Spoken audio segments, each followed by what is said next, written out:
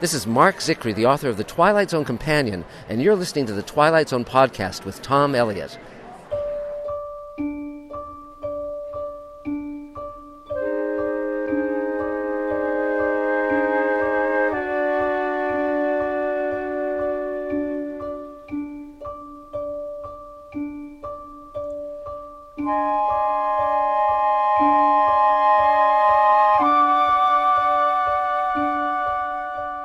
Way back in 2011, I welcomed my first guest onto the Twilight Zone podcast. Now I can't believe it's been that long, but quite fittingly, as well as being my first guest, he was the first real Twilight Zone commentator, the first to look at the show in detail and dig into the production behind the show.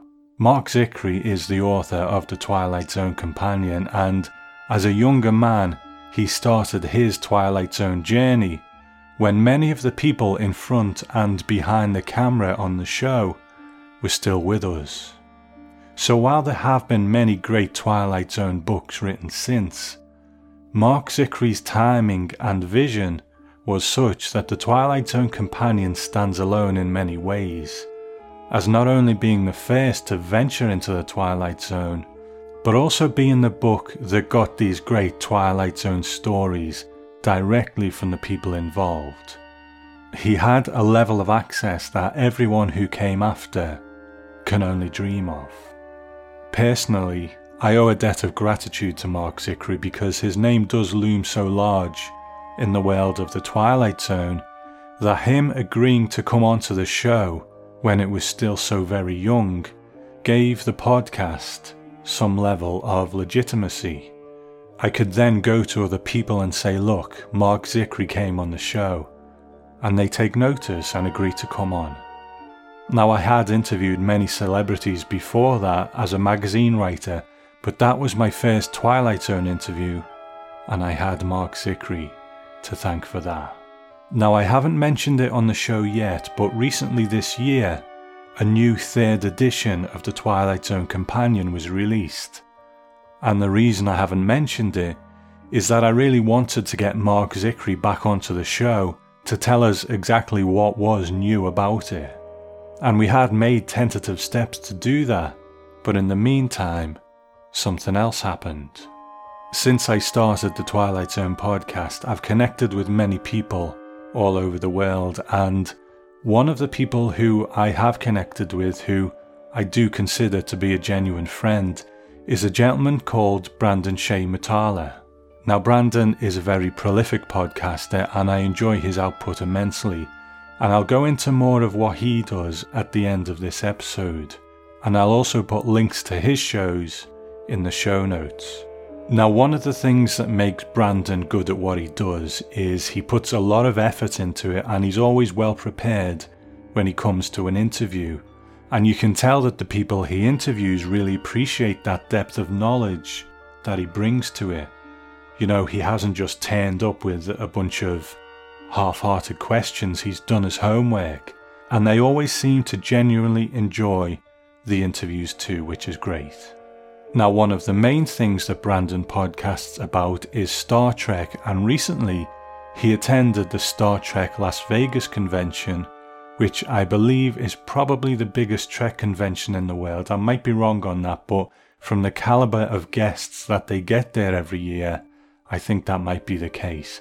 And one of the guests there this year was Mark Zicree, because among other things, he's written for Star Trek The Next Generation and Star Trek Deep Space Nine.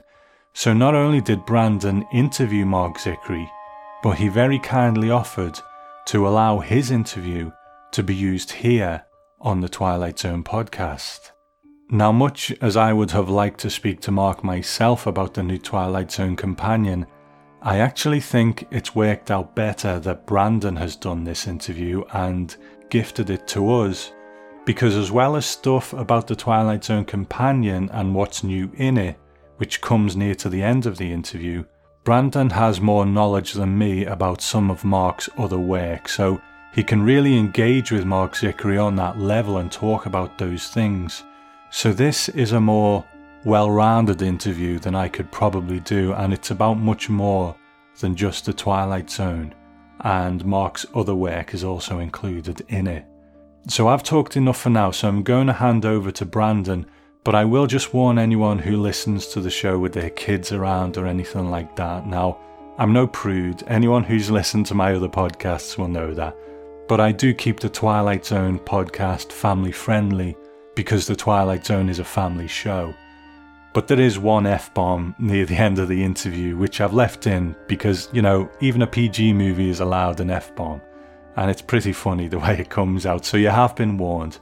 So let's go to Star Trek Las Vegas 2018 and listen to when Brandon Shea Mutala met Mark Zicree.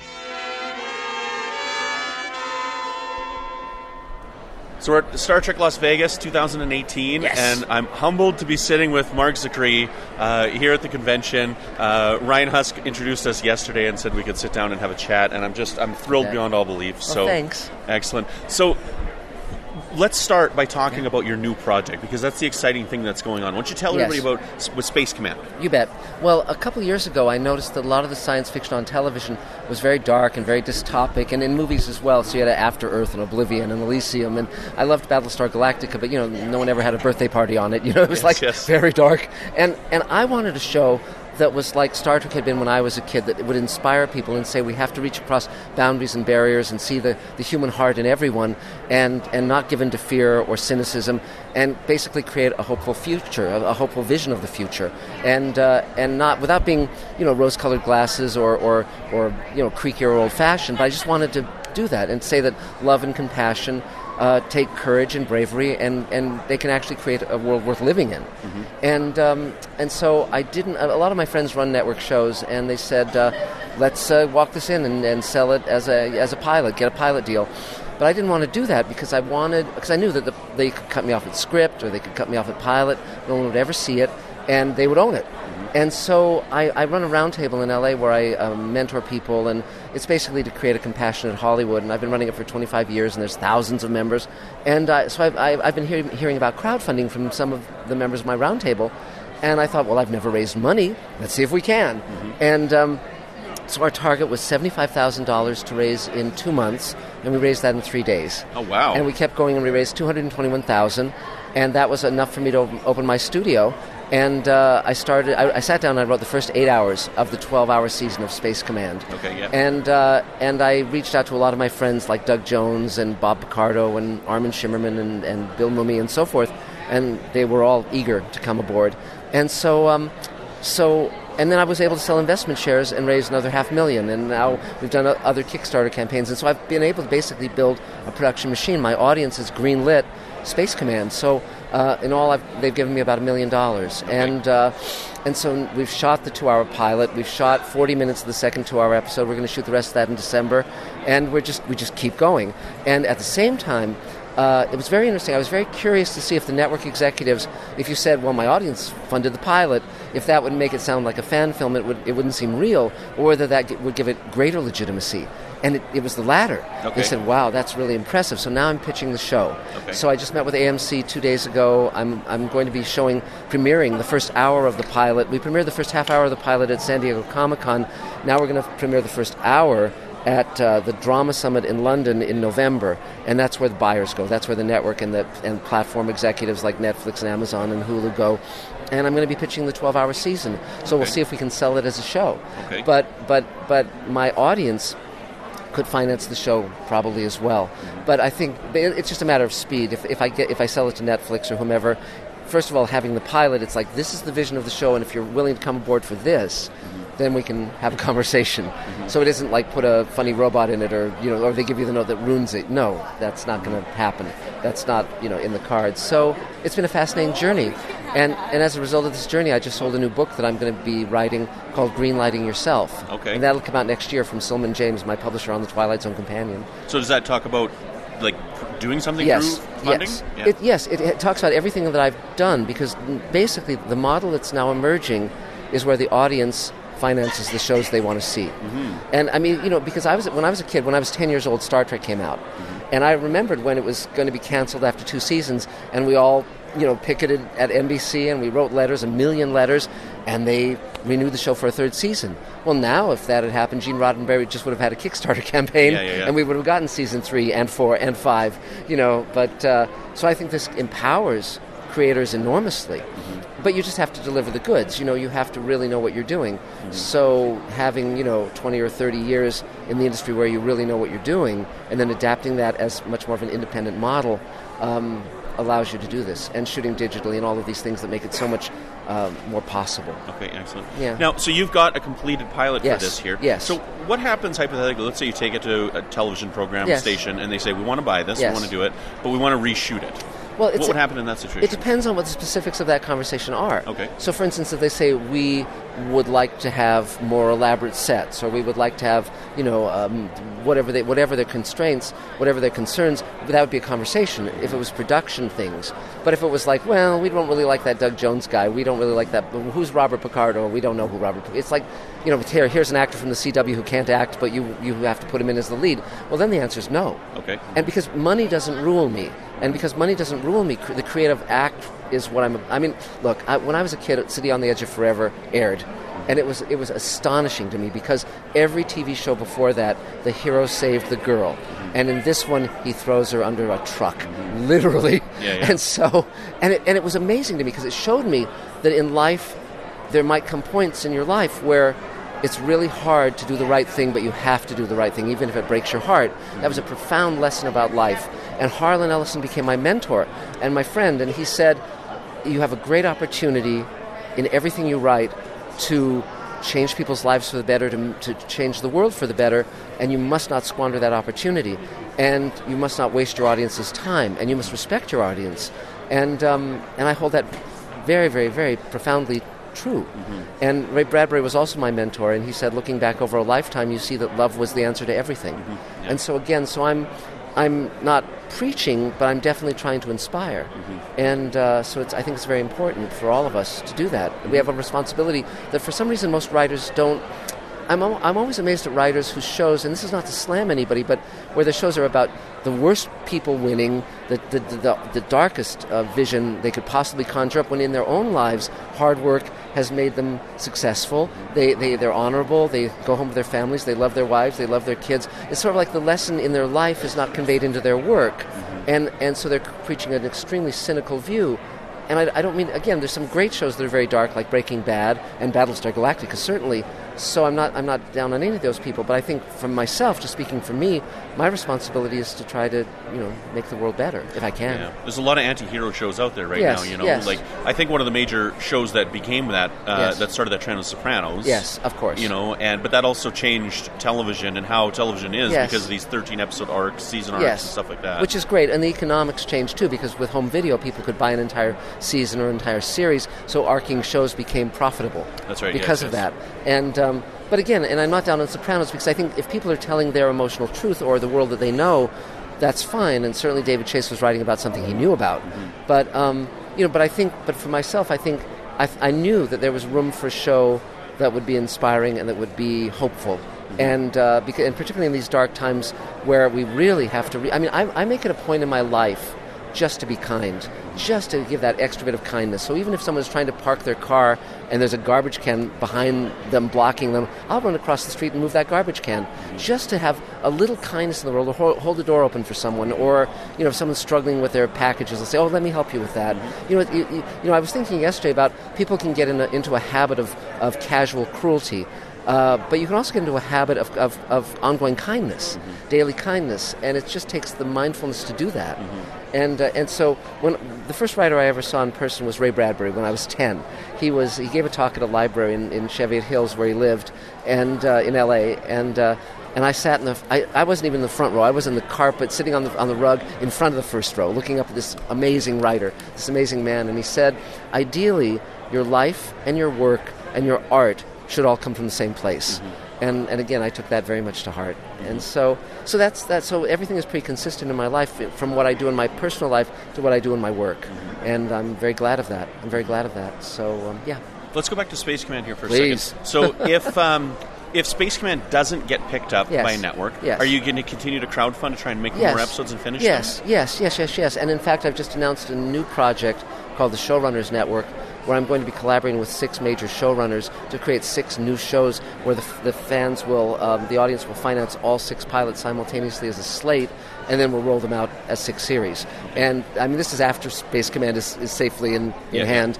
But Rockne O'Bannon, who created Farscape and Alienation and Sequest and Defiance and Cult, is aboard for that project, and 5 more guys at that level. Excellent. So, but with Space Command, in a way, I feel I've already succeeded because we've shot it. We've shot the first 2 hours. You can watch it. We have a Kickstarter campaign now for post-production, and people are still funding it and helping us. So it doesn't stop, and it's ongoing.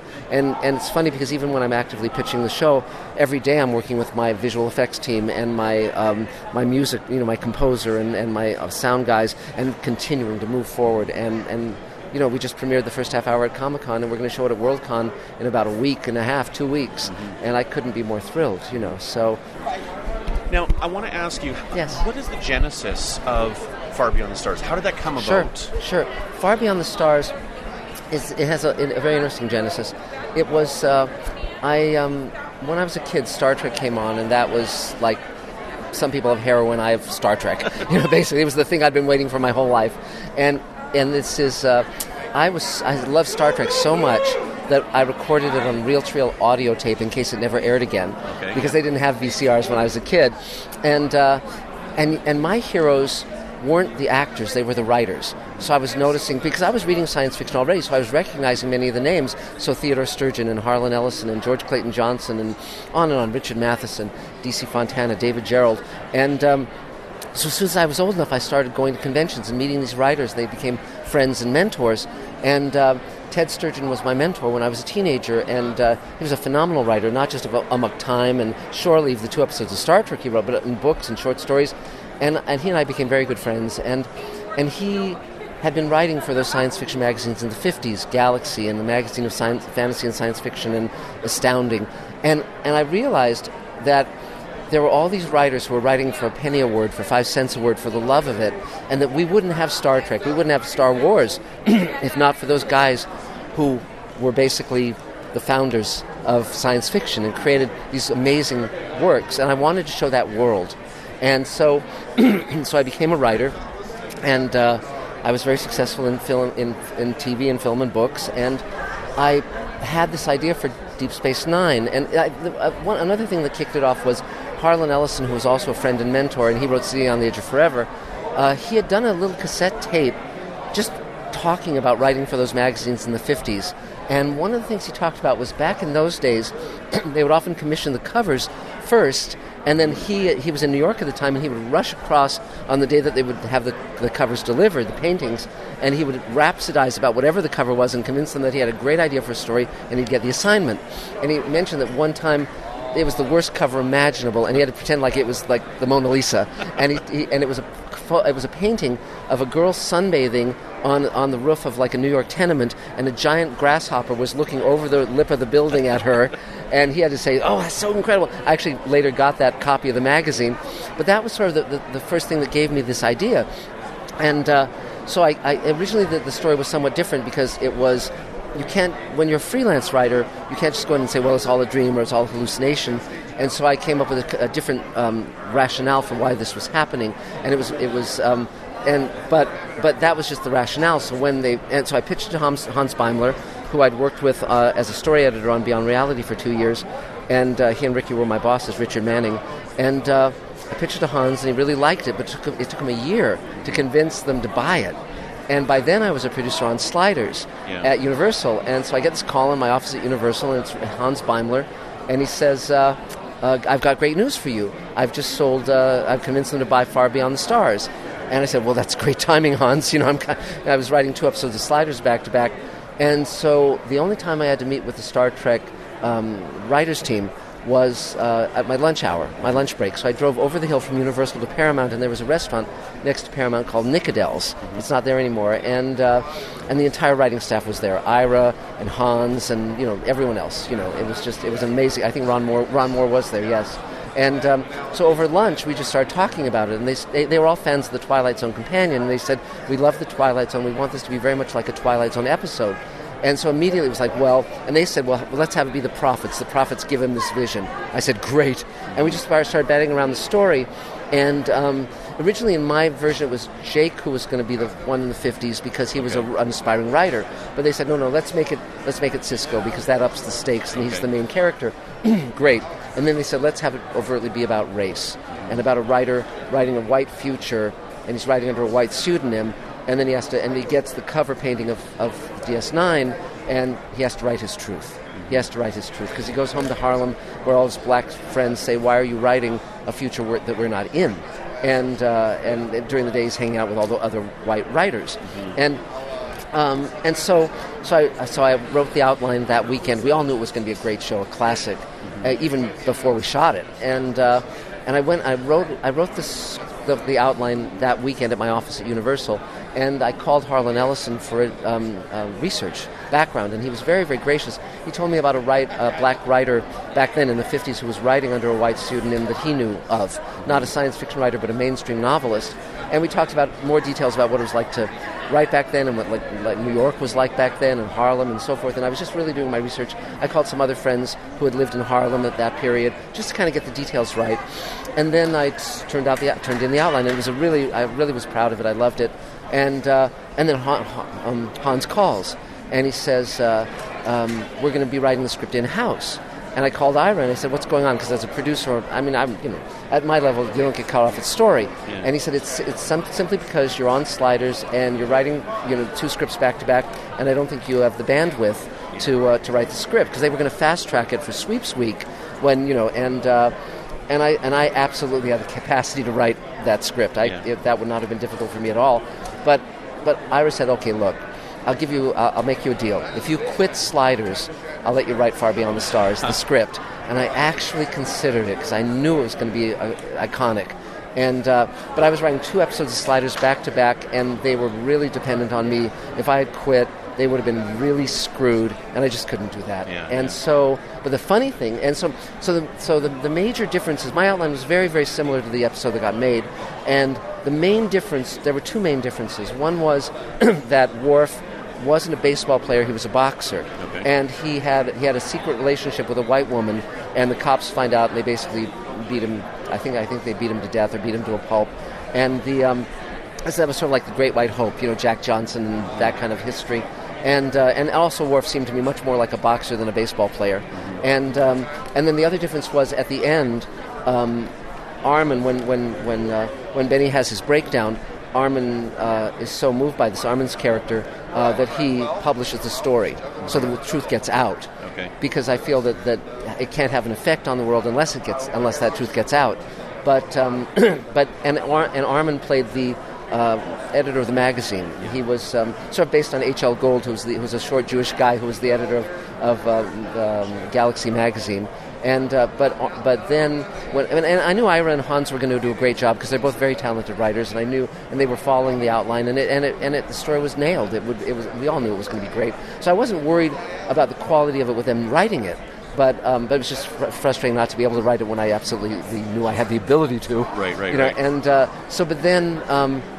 And then Ira said, well, let's make it not. He was worried about it seeming anti-Semitic if we had Armin as the editor of the magazine in forcing Benny to write as a white writer. So he made it Renee's role. And so they swapped roles, essentially, because Renee was going to be the firebrand writer who sort of had communist leanings and maybe was a communist in the 30s, but we swapped that out. So Renee Aubergenois was much more like the John W. Campbell kind of editor of Astounding at the time. And so then, but the funny thing was at the same time I was writing an episode of Sliders called World Killer, and there was this little character that I was writing the role for Armin, and in fact, I have the character say, my favorite TV show is Beauty and the Beast, not the Disney one, the one with Ron Perlman, because Armin played Pascal in that show, and I wrote for that show, and it was like an in-joke. But they shot both scripts the same week. Okay. And so as a result of that, Armin couldn't be in my Sliders episode because he was in my DS9 episode. So if you ever see that episode of Sliders, there'll be a character saying that line, and it won't make any sense at all. Yes. And but so I went on the set of DS9, And I went on the set of Sliders and took a photo with the cast of each the same day with me in the same clothes. 2 studios filming my work simultaneously. And I went on the set of Deep Space Nine. It was the magazine office. And I knew Armin, of course. Armin Shimmerman was a very good friend. And I told him when I was coming up with this that I was going to come up with an idea for a show where the audience could see his face for the first time on DS9. And, of course, he was thrilled about that. And so, but when I went on the set, Armin knew me, but I'd never met Avery Brooks.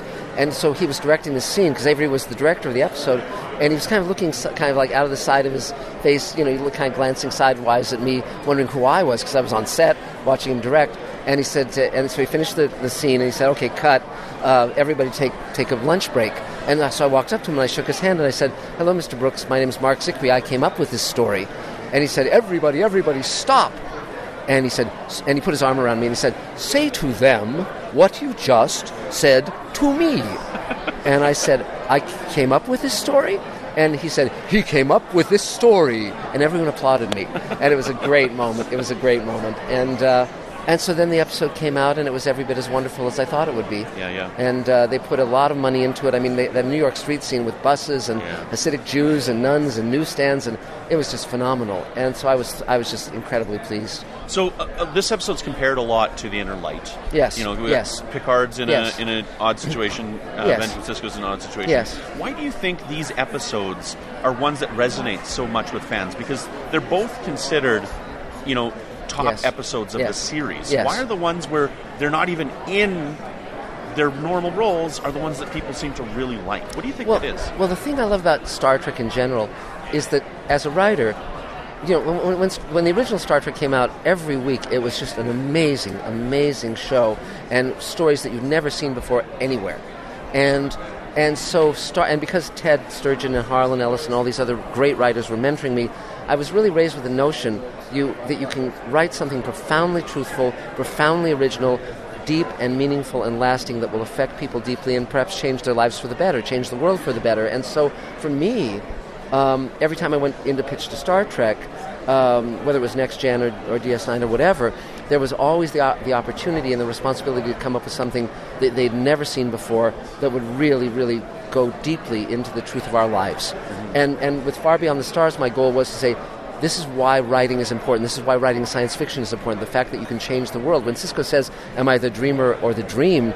and his father, says, as the preacher says, "You're both." It's that's that notion of we're brought into that world, and it changes us, and we emerge different and more thoughtful and more kind. We hope, but every time I went into Star Trek, I was always thinking. To pitch, I was thinking, what haven't they done? So, for instance, on Star Trek The Next Generation, when I came up with First Contact, it was like, okay, they've done stories with the Prime Directive where they can deal with cultures at their level or above.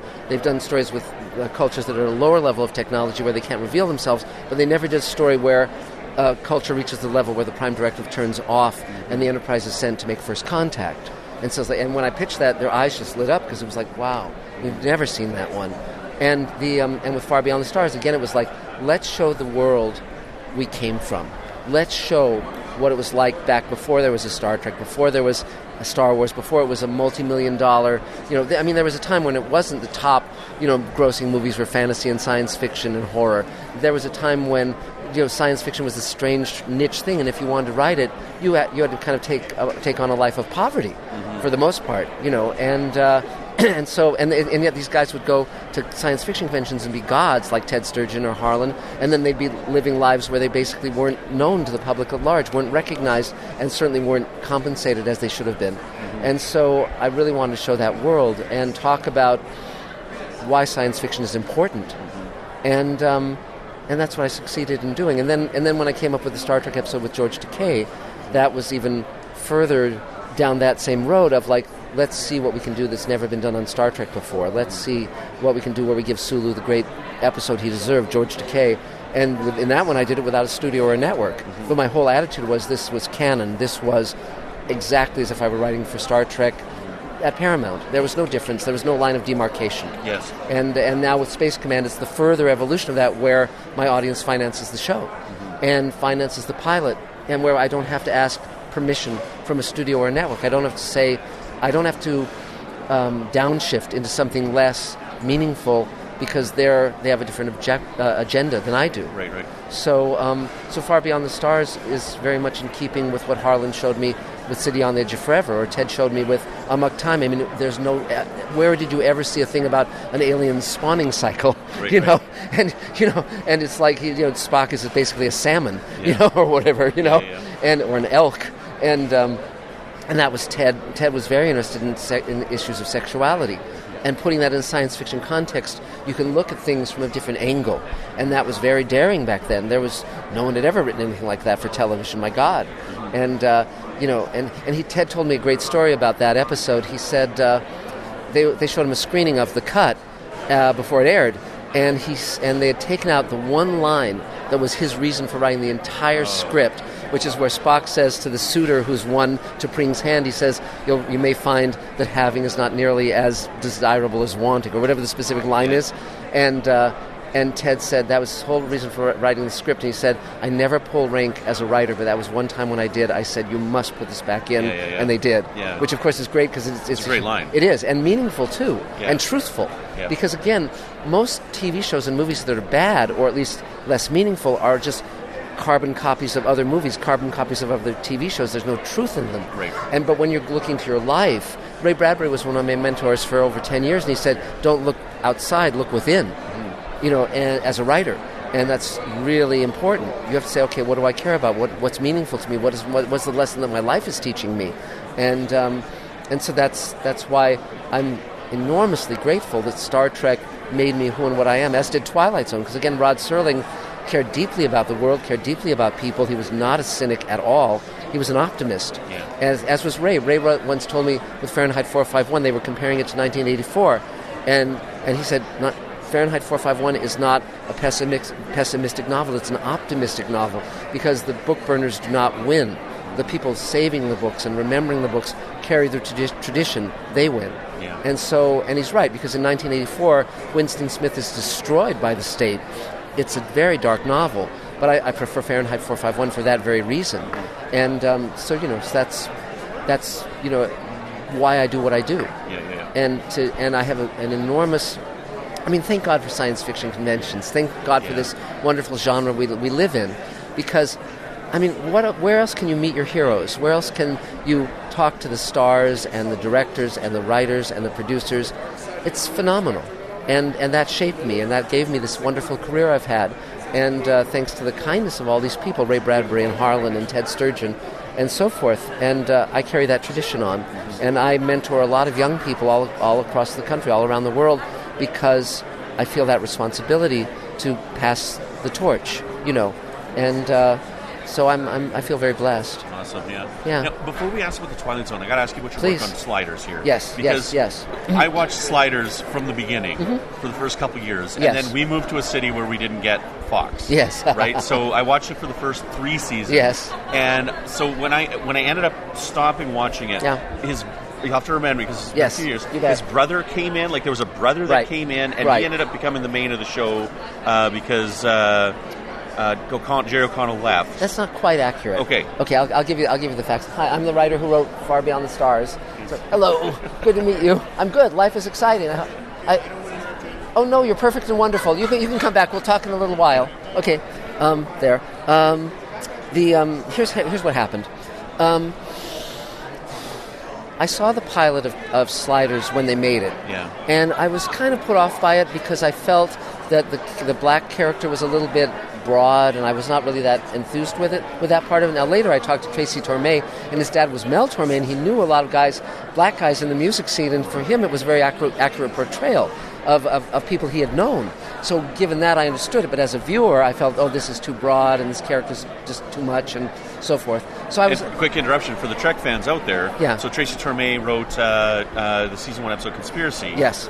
Which is my favorite episode of Next Generation. Yes. I love that one. Yes. And he also wrote the Big Goodbye or whatever. Yeah. Yes. Yeah. Which I loved as well. And so but Tracy wrote that, and George R.R. Martin at the same time had a pilot called Doorways that was about people who slide between parallel Earths, and I actually preferred that pilot. So I wasn't watching Sliders over those first 3 seasons, but the third season of Sliders had been basically like warfare. Yeah. The writers were very at each other's. There was a lot of dissension in the writers' room, and Fox was saying, we want movie ripoff of the week. So if Twister came out as a movie, they'd want to do one about Tornado World, or if Jurassic Park was coming out, they'd insist on doing one about Dinosaur World. And it was not living up to the potential of what it could be, which is a great science fiction show, a great science fiction premise. So it was canceled by Fox, and Sci-Fi picked it up for the 4th season. Right. And I was hired as a producer on that show, and the edict from the network was just fix it, make it better. Mm-hmm. So what we did was we sat down with so it was me and Chris Black and David Peckinpah and Bill Dial. We were the writing staff, and Peckinpah was the showrunner, so we only wrote the first episode of that season. He'd been on the writing staff the previous year. Everybody else was gone, and so we sat down with our actors, our leads, and we said, what do you think's working about the show? What do you not think's not working about the show? And I was also looking at what the fans were saying about the show. They didn't like the female lead. She was supposed to be military, and when I watched her in the episodes, she was like not convincing as a military person. But then I watched movies. I went and looked at movies because I wanted to find out what her strengths were as an actress. And I watched movies that she was in where she was wonderful, and I saw, she's really good with playing scenes of affection, and she's got a great heart, and she's funny. She can do humor really well, and she's physical and interesting. And so there was a way to write her where she'd really be a likable character. Those Carrie Were. Yes. And Chris Black, by the way, later was a story editor on Enterprise. And so So I immediately sat down and wrote an episode of Sliders that was exactly what I wanted Sliders to be, and it was called World Killer. And the basic idea was they slide to a world where there's no people, and they find a duplicate of Quinn, and he's got long hair, and he built a sliding machine, but it had a different effect. It slid everyone except for him to a different world. Wow. And he's been wandering around for 4 years thinking that he's the last man on Earth. And then our guys show up and say, no, you just sent them somewhere. Let's go to that world and find out what you did. And they go to another Earth where in a moment the population doubles, and everyone has their own duplicate. And the issue is we can slide half this population back, but it's everybody or nobody. And in the interim, the 4 years since, some people have gotten married. So, it's like, well, my God, what do you do with those people? And our guys have to decide whether or not they're going to turn that switch. And that Earth, because it has double the population, is dying. And so we have to send half the population back. And then the duplicate of Quinn has to deal with the fact that what he did. He has to somehow make good on what he inadvertently caused. And it's about responsibility to other people and the fact you must take action to help others and to clean up your own mess. And and everyone loved it, and the actors loved it, and we were off and running. And so then that season, every episode was really playing on what can we do that's fresh and interesting and exciting, and so it was great fun. But the one thing that we were tasked with was that Jerry O'Connell, who was our star and also directing some of the episodes, including one of mine, Slide Cage. He directed that. He did a great job. His brother was going to be in 17 of the 22 episodes. So we had to come up with, and his brother looked a lot like him. And so, really nice guy. And we had to come up with who that character would be. And we spent months talking about it among the writing staff because we didn't want him to just be the same as Quinn, like another inventor or something, because then you'd have two guys filling the same kind of role. And so we were batting all sorts of things around. And finally, Bill Dial came up with the idea of Amish World. It's like Amish World, they have no technology, and that's what he's like on a farm. And he comes with us, and he doesn't know from cars, doesn't know from electricity, doesn't know from airplanes. And so he became a great opportunity for exposition because he wouldn't know this stuff, and we could explain it to him, but also he had a really great heart, and he's really a lovable guy, and so you could write to that. And so he became a very different character from Jerry's character. And it was fun because you got to be so inventive on Sliders, because the first 3 seasons were shot in Canada, but that season they came back to the Universal lot in LA. And so I could literally walk from my office onto the soundstage where there'd be a chair with my name on it, because I was a producer, and I could really talk with the crew, and I could talk with our actors, and there was a great camaraderie to make the show great. And I remember one day I walked. Our sets were on, I think, stage 3, and then there was a sound stage next to that where they were shooting the TV show Time Cop, and that got canceled, and they were just going to tear down those sets. So I immediately went on to those sets, and they were great futuristic sets, and I thought up a story that could use those sets. It was called Slide Cage, and it was about an alternate world that has a methane atmosphere, and a prison's been built where if you try to slide to Earth Prime, you get shunted there to a prison there where you can never leave. And there's Cro-Mags and there's humans, and they're just stuck there. And it's about how they have to work together to get home. And it was great fun. And one of the first questions I asked when I came on Sliders, because I wrote the Twilight Zone Companion, and Rod shot Twilight Zone at MGM. And it was, of course, the great studio of its day. And Rod had access to all the props, all the costumes, all the sets, and the backlot of every TV show or movie that MGM had ever made. So when I went on, so they used stuff from Forbidden Planet and Andy Hardy and Meet Me in St. Louis. And so when I got hired on Sliders, I said, do we have access to all the costumes and sets and props from everything that Universal has? And they said, no one's ever asked that question before. We'll find out. And they came back and they said, with a few exceptions, the answer is yes. Cool. So, for instance, on Slide Cage, we used the sets from Time Cop. We used costumes like a spacesuit from 12 Monkeys. We had enormous, and we in another episode we used some of the buildings from Jurassic Park. It's like it hugely enhanced what we could do. Nice. It was great fun. Well, you have to check it out. I have all 5 seasons on DVD. Yeah. And it's just, being in the Star Trek world, it's like kind of absorbed my life here. Yes. So. Well, but I'll tell you a funny thing. I don't know if I told you this. When I wrote Far Beyond the Stars and when I wrote Slide Cage, they were shooting both episodes the same week. Mm-hmm. And so I wrote a role in Slide Cage for Armin, where he plays this little guy who kind of lives in the shadows and hides, and no one knows he's there. Mm-hmm. And I gave him a line where he said, my favorite TV show is Beauty and the Beast, not the Disney one, the Ron Perlman one. And it was written for Armin. But because he was shooting Far Beyond the Stars that week, I couldn't get him for Sliders because we both worked on Beauty and the Beast, and he played Pascal, and so so Armin couldn't be in the Sliders episode because he was shooting my Deep Space Nine episode, Far Beyond the Stars, and so if you ever watch that Sliders episode, the actor they did cast says that line and it makes no sense. Yes. So it's very fun. Yeah. Well, let's move on to the Twilight Zone Companion here. So this is the big, awesome elephant thing. So yes. First question. I've never had it described as that before. There's so much information. I'll use that as a blurb on the next edition of the big elephant. Brandon, the big elephant thing. Brandon, yes. So, big elephant in the room, I guess. Yes, is the thing exactly. I want to say. So you've just recently published a new edition of this book I have. here. So what's new in the Twilight Zone Companion? Well, it's so fascinating because I started that book when I was 22 years old, right out of college, because I knew I wanted to be a writer-producer in TV, and there were no classes in that. There was nobody to learn it. So I thought, I'll write a book about one of the greatest TV shows ever made that I love, and in interviewing all these people, I'll learn how to do that job. So, and by the time I was 22 or 23, I was writing for television. So the Twilight Zone Companion came out, and it's been in print ever since, and it sold 500,000 copies. But the funny thing was, people would keep telling me stories about the Twilight Zone after the book came out. And so I then produced the Blu-rays and the DVDs, and I did 52 audio commentaries with all the people like George Clayton Johnson and Earl Hamner and the actors, Billy Mooney, all these people who worked on Twilight Zone, Richard Donner. But they weren't. But a lot of the stories that were told personally to me by them and others, Doug Hayes, the great director of Eye of the Beholder and Howling Man and At the After Hours, they weren't in the book.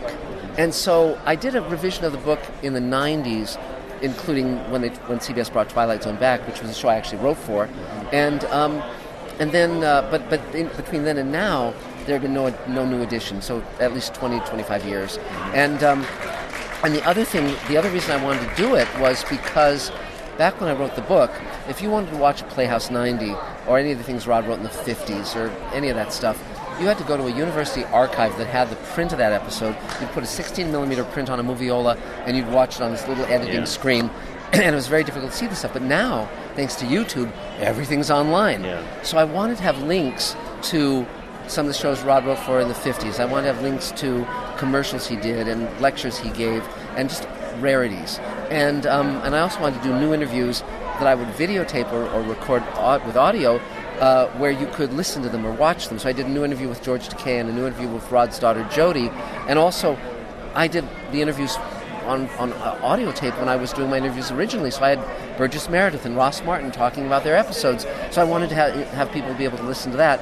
So the new edition has links to those things. Okay, yeah. So, and even to such weird things as there was a fan who, when he learned the Twilight Zone, the Planet of the Apes was co-written by Serling, he re-edited Planet of the Apes into a half-hour black-and-white Twilight Zone episode, and he took audio of Serling's narration from other episodes that fit, like 3 astronauts stranded on an alien planet. Oh, wow. And he did this. And so when I saw this, I said to him, would you like me to write a bogus chapter of the Twilight Zone Companion explaining why that episode, and it was never aired as a Twilight Zone episode, but was expanded to a 2-hour color movie, like this fake history. So I wrote an entire fake chapter of the book, and so you can watch that episode and read that chapter via links in the new companion, and there's 500 new photos, there's over 100 pages of new material. Yeah. It's just really fun.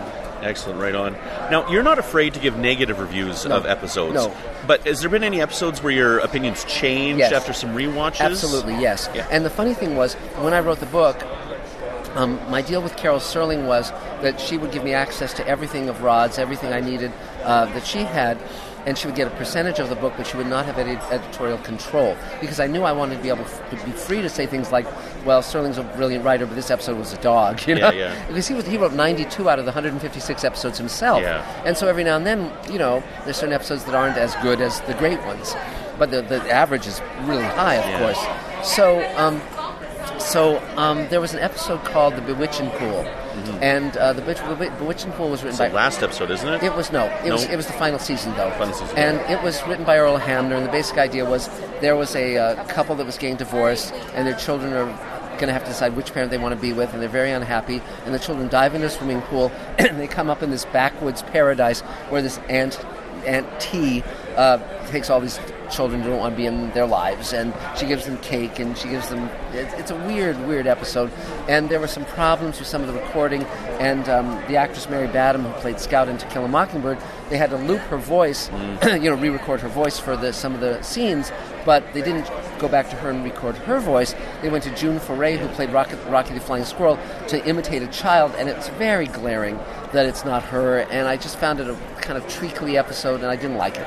So I wrote that in the Twilight Zone Companion. And then someone wrote me a letter saying, when I was a kid, my parents were getting divorced, and there was no one on TV that was divorced. Yeah. And when I saw that episode, I knew that I wasn't alone. And I thought, that's a totally valid reason to love that episode. So in the new edition of The Companion, I tell that exact story. I say, this is an episode that I was selling short. And another episode that I was selling short was The Hunt, which is another Earl Hamner episode. Yeah. Now, the funny thing is, when I interviewed Earl about that episode, it's about Hyder Simpson, this backwoods guy with his dog who goes hunting and he drowns, and he's in the afterlife, and the devil tries to trick him into going to hell thinking it's heaven, but the dog saves him. Mm-hmm. And it has the great line, not even the devil can fool a dog. Yes. And it's a great and I was not that pleased with Hyder Simpson's, the actor's performance. But again, people love that episode, and when I revisited, I said, okay, I can get my head around this episode and see its value.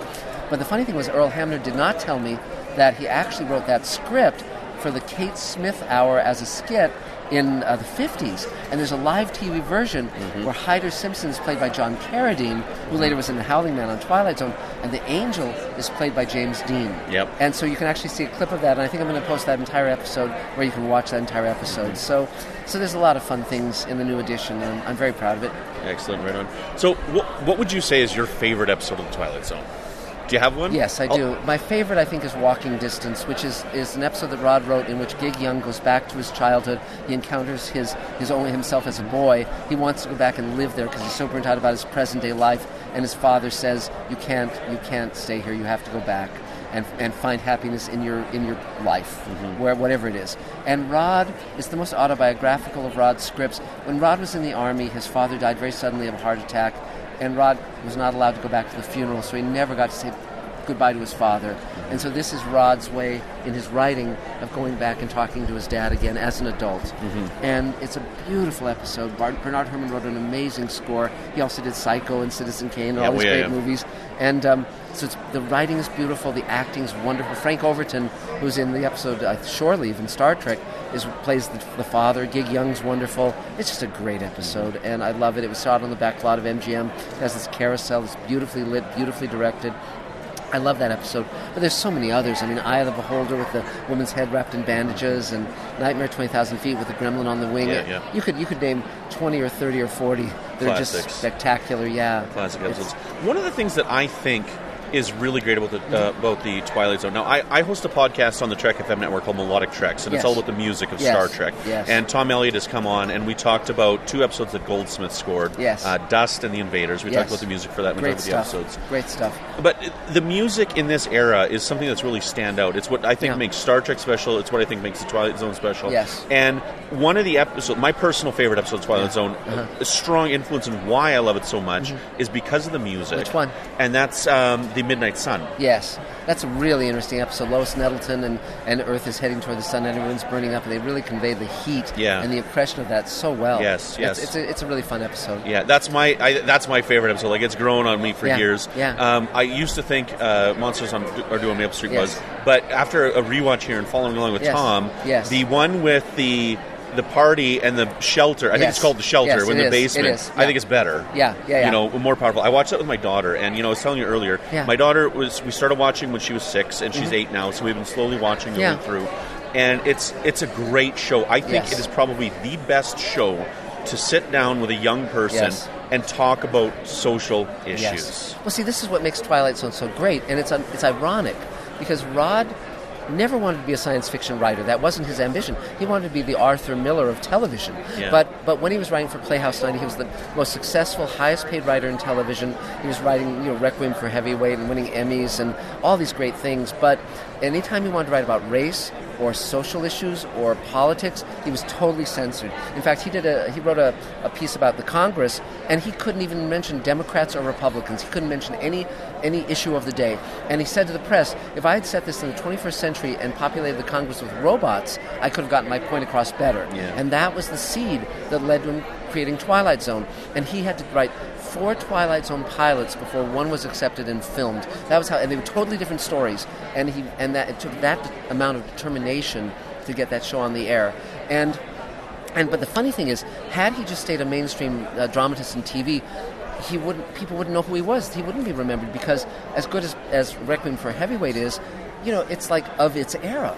But Twilight Zone, because he had to write more generally in science fiction, less specifically, it's timeless. And so he's writing about nuclear Armageddon, but he's also writing about how people can tear each other apart through fear, through manipulation. And so Monsters are Due on Maple Street, The Shelter, they're every bit as timely and pertinent, because we're love and death and fear and hope. These are as current now as they were then. And so it's brilliant. I mean, Kick the Can, you look at Kick the Can, George Clayton Johnson wrote that, and he was in his 20s, early 30s when he wrote it. It's about old people and how you have to be young again in your heart, and then it gives you a reason for living. It's so meaningful, that episode, and George was able to get into the headset of what it would be like to be that person, and so that, or Nothing in the Dark. These are incredibly meaningful, truthful stories, and so I think, because Serling set the tone, and it's very funny because he said to Charles Beaumont when he brought him aboard, he said, "Look, I know you've been writing TV." And they've been, messing with your intent and changing the scripts.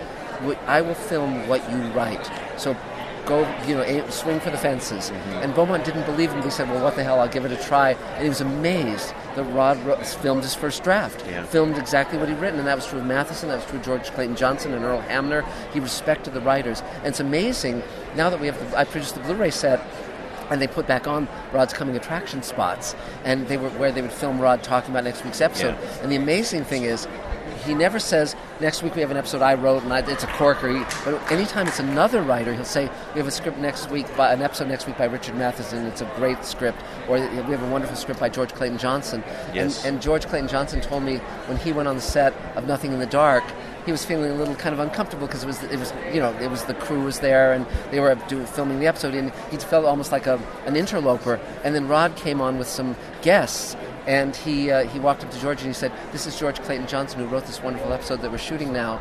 And George just felt on top of the world. And so Rod had that great respect for writers, that great when he won his Emmy, he held it up and he said he addressed Richard Matheson and Charles Beaumont and George Clayton Johnson by name, and he said, "Come over to my house and we'll carve this up like a turkey." Yes. And so what a great guy. Yeah. What an amazing, brilliant man. Yeah. Now, those previously are next time on Twilight Zone. Yes. No, so I've got the DVD sets that I have that first came out, and some of them were actually missing the footage. Has that been found? Yeah. There's some that were just audio. They found all of them. Oh wow! They found awesome. all of them. So the Blu-ray, they went back to the negatives. So they struck new prints and those are incredible. They're gorgeous, and they also found the coming attraction spots. They found all sorts of rarities they hadn't found before, and I did 52 commentaries on the Blu-ray set with not just people who worked on the show like George Clayton Johnson and Earl Hamner and Bill Mumy and so forth, but I also have people who were influenced by the show and became huge influences in books and TV and movies. So I sat down with Matt Weiner, who created Mad Men, and we watched 2 of his favorite episodes and talked about them. I sat down with Neil Gaiman, and a lot of people don't know Neil's Jewish, and Rod was Jewish, and I'm Jewish. So we watched Death's Head Revisited, which is the one set in Dachau, the concentration camp, and so that was terrific. And that one was an interesting one to try and explain to my daughter. To try and say that these camps, oh my goodness, and yet it's funny because you couldn't do better to tell people what the Holocaust was than show someone that episode, or to show them what war is and show them Purple Testament, because Rod was in the Philippines during World War II, and that is, I think, probably the best thing about war probably ever written on television, because it's so truthful and you just feel what that life is like. It's terrific, and so it's great. It's great that I can now have audio and video in the Twilight Zone Companion. I can, because when I sat down with George Takei, because he was in The Encounter, which was an episode that was not in syndication for many years, and now it's back available on home video and in syndication, and I talked to him about that episode, and I also talked about how Rod and George Takei both saw their role as one of social activism, of a bully pulpit, without preaching, but just being, standing for what you stand for. I remember when I was going through Rod's scrapbook, I turned a page and there was a photo of Rod with Martin Luther King. It's like, wow, what that conversation must have been. Mm-hmm. How wonderful that must have been. And so it's just really great to be able to write about something so meaningful. And it's Star Trek and Outer Limits and Twilight Zone, the original versions of those 3 shows, are the reason I'm a writer. Awesome. And many of the writers wrote for those shows, like you'll see, Harlan Ellison's name on Star Trek and on Outer Limits, or Richard Matheson on all 3 of those shows, etc. George Clayton Johnson wrote the first episode of Star Trek and Twilight Zone, and so to get to know these people in person and have them guide me and mentor me and advise me was just such a gift. It's amazing, man. It's a blessing. It's amazing. Phenomenal. And now with Space Command, the fact, I've always felt this enormous kinship with my audience because I'm the same, and so to be able to reach out to my audience via Kickstarter and selling investment shares on Space Command and have them step up. I raised $1 million, and we have a new Kickstarter campaign for Post, and people can buy shares in Space Command, investment shares, for $7,500, and then they get part of my producer's royalties on the first 4 episodes. And it's like, it's funny because many of the people who sent me money I never met. 4,000 people around the world gave me the money to make Space Command with Doug Jones and Bob Picardo and all these great stars. And many of them sent me money. One guy sent me $250,000, and I talked to him on the phone 3 times. I hadn't met him. And so, and we've had a panel at Comic-Con every single year. And so I finally said to my investors, if you come to Comic-Con, we'll get you in, and you can go to the panel, and then I'll take you to dinner. And I took a bunch of them to dinner, and I went around the table and had them all say what they did for a living. And one was a truck driver, and one was a software designer, and one was a martial arts instructor, all people from every walk of life. Mm-hmm. And I said, well, tell me why you invested in Space Command. And they all said the same thing. They said, we believe in this and we believe in you. It's like, wow. Awesome. And so none of it was like, well, I want to make $1 million. I want to buy a Rolls Royce. No, none of that. Yeah. They believed in the vision of it and the heart of it. And so I'm just very grateful that I've had this amazing career, and that I get to do, every day I wake up, my wife and I write and direct and produce together, and I get to do everything I want. No one, I can greenlight myself, and that's the book that's coming out next year, Greenlighting Yourself, so that I can share what I've learned of how to do this. And so I think it's been, it's when there's that Twilight Zone episode, it's a good life, and I can say that about every day of my life. So yes, excellent. You're just not sending anybody to the cornfields. Not yet, figuratively maybe, but not literally. So, Jordan Peele. Yes. We've got new Twilight Zone coming. Yes, what do you think of this? I think I'm very heartened. I thought Get Out was terrific. Yeah. I thought it could have been a Twilight Zone episode, definitely. And to combine Guess Who's Coming to Dinner with Stepford Wives was brilliant. Yeah. And it was a horror movie, but it was saying something. Yeah. It's exactly like when in Twilight Zone, when there's a horror episode, it's saying something. Whether that's To Serve Man or Nightmare at 20,000 Feet, it's commenting on something. And So when they said Jordan Peele had been given the reins of the new Twilight Zone, I thought, okay, I think he's going to do a great job. And I'm going to sit down and interview him shortly, and there'll be a link where you can listen and watch that interview on via the new Twilight Zone companion. And also I'm going to tell him about when I wrote for Twilight Zone, when they brought it back, I came up with a script called Knife Through the Veil.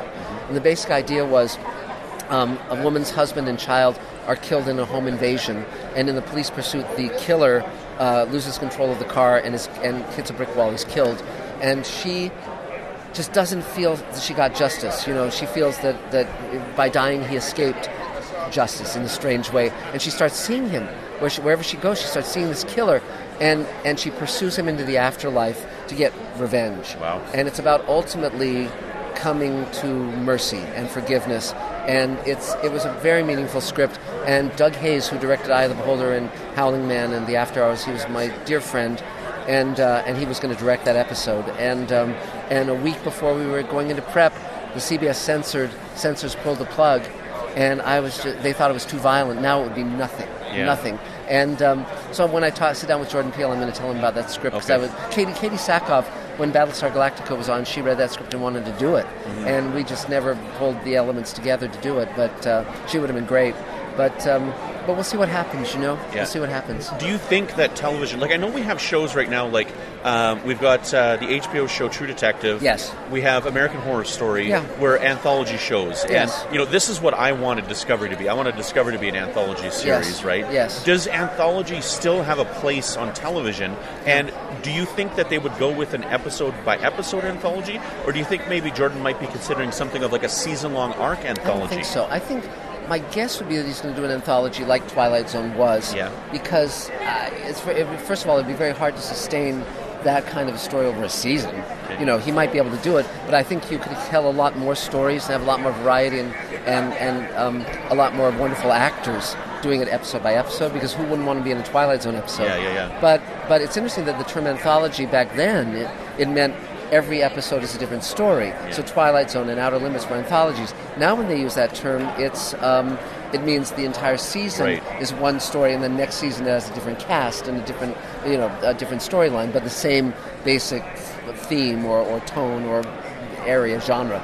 But because Black Mirror is very successful, yes, obviously, right? And that's very dark. Always considered, compared to Twilight Zone. I think it really is the logical descendant of Twilight Zone, because it's not trying to be a knockoff. It's really trying to comment on our world. But I find it so dark, I can't watch it I can't watch very many of them at once because it's so dark. Though San Junipero was a great episode, and that was about love, and it was a gay love story between two women, and it was terrific. I loved that episode, and that actress is spectacular. Yes. I mean, I've seen her in The Martian and in Blade Runner 2049, and now she's going to be in the new Terminator movie with Linda Hamilton.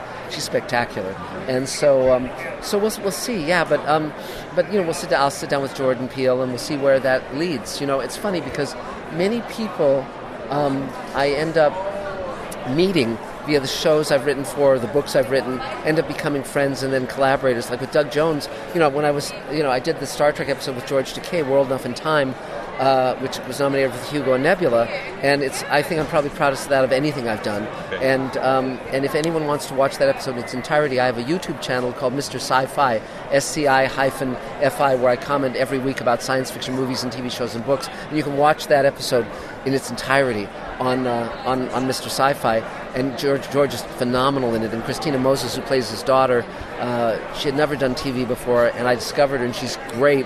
And she now stars in A Million Little Things on ABC, which is a show that's coming out, and she was on the originals, and she starred in Containment recently. So, but the thing of that is that you can, with that, I did that episode without a studio or a network. It was nominated for the Hugo and Nebula, first time an independent production was ever nominated for those awards. And I was up against Pan's Labyrinth and Doctor Who and Battlestar Galactica. And so because I was opposite Pan's Labyrinth for the award, Guillermo del Toro's publisher called me and said, "You want to write a book with Guillermo del Toro?" And I said, "Sure." And so Guillermo and I became friends, and we wrote this book called Guillermo del Toro's Cabinet of Curiosities. And I won the Saturn Award, and Doug Jones was there, and I met him, and I took him out to lunch, and I said, "I'm going to write a role for you," and I wrote this lead role in Space Command for him, and he was spectacular. So he's now in Space Command, and he plays a synthetic, a replicant, and that's going to be ongoing, even though he's now in Discovery. And I had lunch a few weeks ago with Doug and told him where his character goes. Yeah. Now I got one last question here for you from Tom. Yes. He said the last time he was speaking with you, there's a potential new show called After Twilight based on some unused Serling recordings. Is there any movement on that? Any plans? It's an interesting question. My idea was that Rod after he wrote Patterns, which was his first Emmy. In 1956, and from then, prior to that, he'd always worked on typewriter. But after that, he dictated into a dictaphone, and then later years into a cassette recorder. And so he would dictate everything: his scripts, his letters, everything. And in his speaking voice, he sounded exactly like Rod Serling on Twilight Zone. He had a very distinctive way of speaking, and very ornate and very articulate. And so it was thought that all these dictabelts, that was the recording medium, were lost. And then 200 of them showed up in several university archives. And it was Rod dictating everything. And so my idea was to take, and many of them have never been transcribed, never been converted to where you can listen to them. And my idea was to take that material and take lines and things he said maybe in letters, maybe in conversation, maybe in scripts he was writing or speeches he was preparing, and take that material and utilize it as narration. So Rod could actually narrate these shows that would be very much in the spirit of Twilight Zone. And it would be called Rod Serling's After Twilight, because we could take material that Rod had written that was never made. He did a great script called Stops Along the Way that has never gotten made. And make some of Rod's material, but also go to the new writers and do scripts. And we could take Knife Through the Veil, which the thing I wrote for Twilight Zone that never got shot, and we could basically have a new show that wouldn't be Twilight Zone, but that would be original material with Rod narrating it. And I talked to Carol Serling about that, and it just we never got around to making it. And that doesn't mean we couldn't, because the thing that I wanted, because what that arose from was both the frustration that Knife Through the Veil never got made, but also Rod wrote a terrific pilot for Twilight Zone called The Happy Place. And because his first pilot for Twilight Zone was called The Time Element, CBS shelved it, but then it was made as an episode of Desilu Playhouse. You can now see it on the Twilight Zone Blu-ray. But The Happy Place, that didn't sell the show, so then he sat down and he wrote The Happy Place. It was an hour-long show, and it was about a future society where it's a totalitarian government, and when you turn 60, you retire, and you go to this beautiful retirement community called The Happy Place, where they exterminate you. And it's really dark, and it's great. And when he turned that into CBS, they said, "Are you out of your fucking mind?" They basically said, "We're not going to make this." And so then he sat down and wrote a third pilot of Twilight Zone called I Shot an Arrow into the Air, which was a totally different storyline from the Twilight Zone episode of that title. Yeah. But he then cannibalized it and made it into an episode called The Gift and put it in a Mexican village. But in the original, it was not a Mexican village. It was an American town with an alien landing and being misunderstood and ultimately being killed. And they rejected that one. So finally he was getting tired and said, well, enough writing hours, I'll write a half-hour script. And he wrote a script that could take place in objective reality. It was basically a guy is hallucinating that he's in a town with no people, and he keeps saying, "Where is everybody?" And then he wakes up, and he's in an isolation booth, and he's an astronaut training for space. Mm-hmm. And that really actually has no fantasy element. That could take place in reality. And because the buyers were guys who were not science fiction fans, that one was sort of earthbound enough to sell the show. Yeah. But The Happy Place was a script that never got made.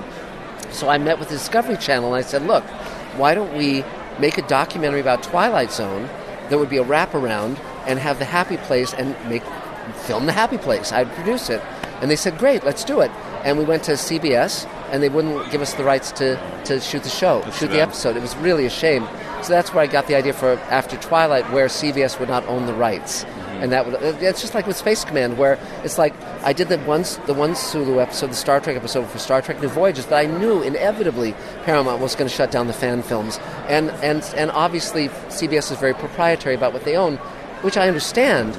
But so Space Command is doing a space-going show that I own. No one can shut me down. And After Twilight would be me collaborating with the Serling family to do a show where no one can shut us down. And that's one that also the fans could finance if they cared to. Okay. So we'll see what the future brings. Okay, good. Yeah. Mark, thank you so much. You've been so generous with your time. I really appreciate it. It's been an honor to speak with you.